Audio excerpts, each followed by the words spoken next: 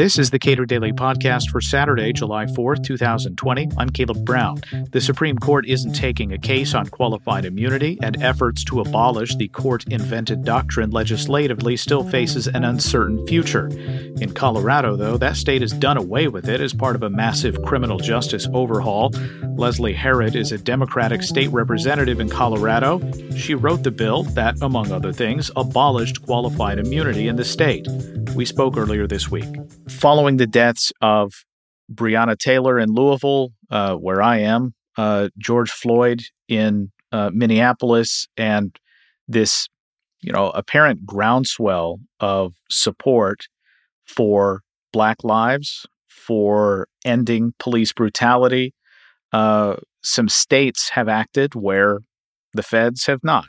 So what has Colorado done? Yeah. Well, I'm proud to say that Colorado has become the first state to end qualified immunity at the state level. What we did was, in direct response to the protesters, to the calls for justice, and on the unfortunate deaths of people right here in Colorado, like Elijah McClain and Devon Bailey, we introduced a sweeping reform package, the Law Enforcement Accountability and Integrity Act, to really ensure that we were holding law enforcement officers accountable. So the bill does a few things. It changes the entire use of force statutes so that you can no longer do things like chokeholds or fleeing felon, meaning shooting someone in the back. But it also reins in when it's appropriate to use force to an objective as opposed to subjective standard, which is really important. We also included a duty to intervene, where law enforcement officers have to intervene if they see another law enforcement officer using excessive force. There's a lot of data requirements in the bill. Every time you unholster your weapon, who you point it at, all of those things are also in the bill. And we also take away your post-certification if you have excessive use of force. What is a post-certification? That's your ability to present in Colorado as a peace officer, so that you can't work as a peace officer ever again if you have this excessive use of force on your file. But the reframing and all of these different things that we put in law were really important because what we wanted to make sure was that law enforcement was held criminally and civilly liable and responsible for their actions, which is where the qualified immunity part comes in. And I know with the work that you're doing, you really care about that piece, but it's hugely important that we pass these measures across the country so that law enforcement officers understand that they will be held personally accountable when they overstep their bounds and they violate the law. Specifically with respect to qualified immunity and state law, why does that matter? Why should states be undertaking this kind of prohibition or ending qualified immunity when federal courts are right there and that's where a lot of people would be seeking relief? Yeah. Well, the federal courts are not there yet on ending qualified immunity at the federal level. So we have to do it at the state level. But also states provide a lot of times more protections than the federal government. So having a state level intervention is so important. One, because the people have more access to justice through the state process. But also because we do need to ensure that we're holding law enforcement accountable right now, not waiting for the federal government to do it, and that folks are protected constitutionally for their constitutional rights right here in their own state. So it's really important that we pass it at the state level. And quite frankly, we can do it. We don't have to wait for the feds to act to make it happen. Let me tell you one way I look at it. It's very similar to asset forfeiture. I ran an asset forfeiture bill in Colorado years ago, my first year as a freshman. We passed that bill. And people were saying, oh, we're going to wait for the feds. The feds are going to be fine. Well, here we are years later, and the feds still haven't done what they said was the right thing to do. So we needed to make sure that we had a state law because, one, it's easier to access the state courts. But two, because we need to ensure that Coloradans are protected right here in our state and have access to justice. Qualified immunity. We need to make sure that Coloradans right here have access to justice. So what has been the response from your fellow lawmakers? Obviously, the bill passed. It was signed by Governor Jared Polis. What brought them to the table? It was interesting because we did go back to that asset forfeiture model. So we pulled in folks who we thought would be interested based on their support of that bill, Democrats and Republicans. But initially, we introduced the bill with all Democrats only. Um, and we had not had conversations with Republicans. And I think probably I didn't give people enough of a chance, if I'm being honest with you. I'm a Democrat myself. But as we introduced the bill, we went to former law enforcement officers. We went to conservative attorneys. We went to members who represent rural districts and said, which pieces of this bill can you get behind? And I will say, and I think again, it's because of the work of some conservative-led organizations who have worked on qualified immunity, who came in and had conversations about why this was important.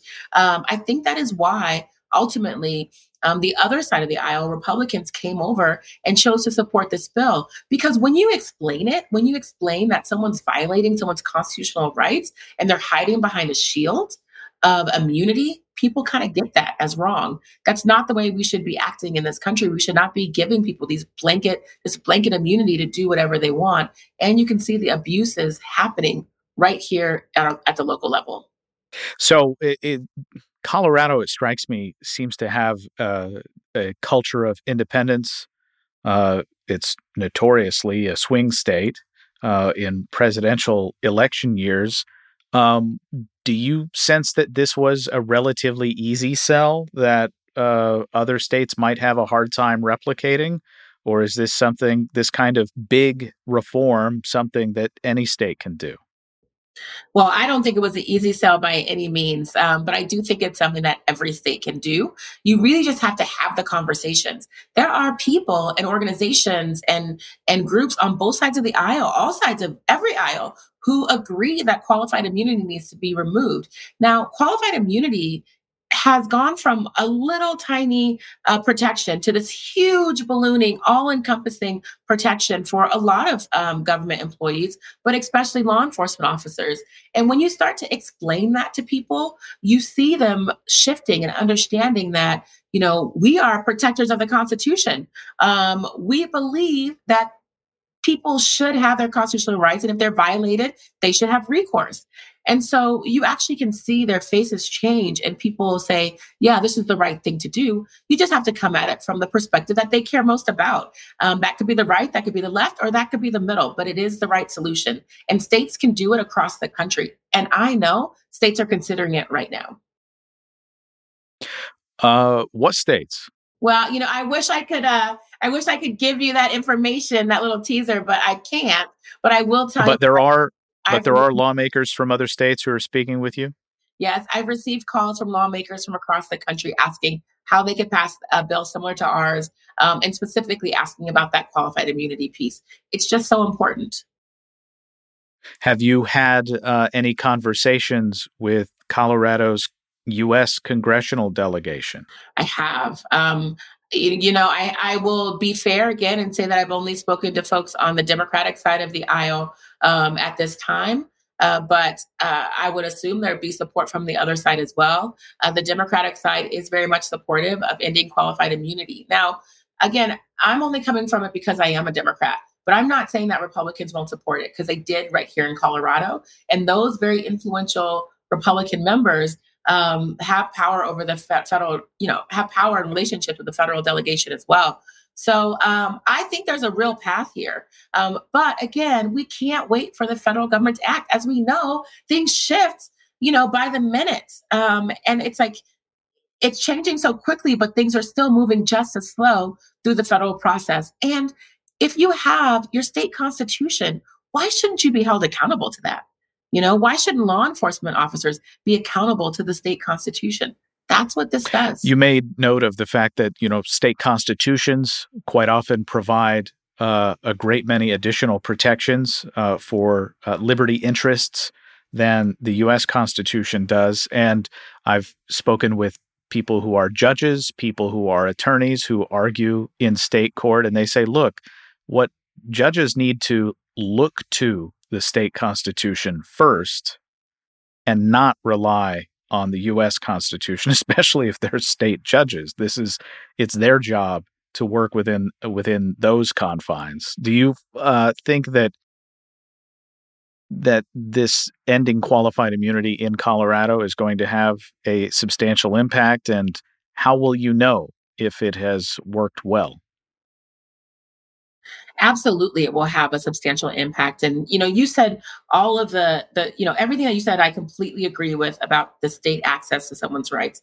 But what we don't talk about is that actual shift in culture that will happen. Because again, people will be held personally liable for their actions. They won't be able to hide behind a shield. So similarly to maybe a doctor, maybe a nurse who has some personal skin in the game, if they, if they have malpractice, right? That should happen with law enforcement as well. It changes the culture. It holds people more accountable. And when they see red, it helps them to think before they act just a little bit more. That's all we're asking for. But also it will save lives. I mean, there are definitely places where we have seen across the country law enforcement officers acting outside of the scope of law, right? Acting outside of what they should be able to do and not do, and they know it. And it unfortunately ends in the death of people, right? The loss of lives. And we can actually rein that in and we can stop that. But beyond that, we've got things that are happening in our communities across the country. Illegal search and seizures, intimidation with a firearm. All of these things that are happening are actually now you could be held accountable both criminally and civilly. And again, I just think that is so important because it shouldn't just be, we have one constitutional right that's protected. Maybe, yes, we all agree that this person shouldn't have been murdered by law enforcement. But what about all the other things? What about all of the illegal search and seizures? What about all of the raids? What about all of those other things that are happening? If they happen outside of the scope of the Constitution, that officer should be held accountable as well to that.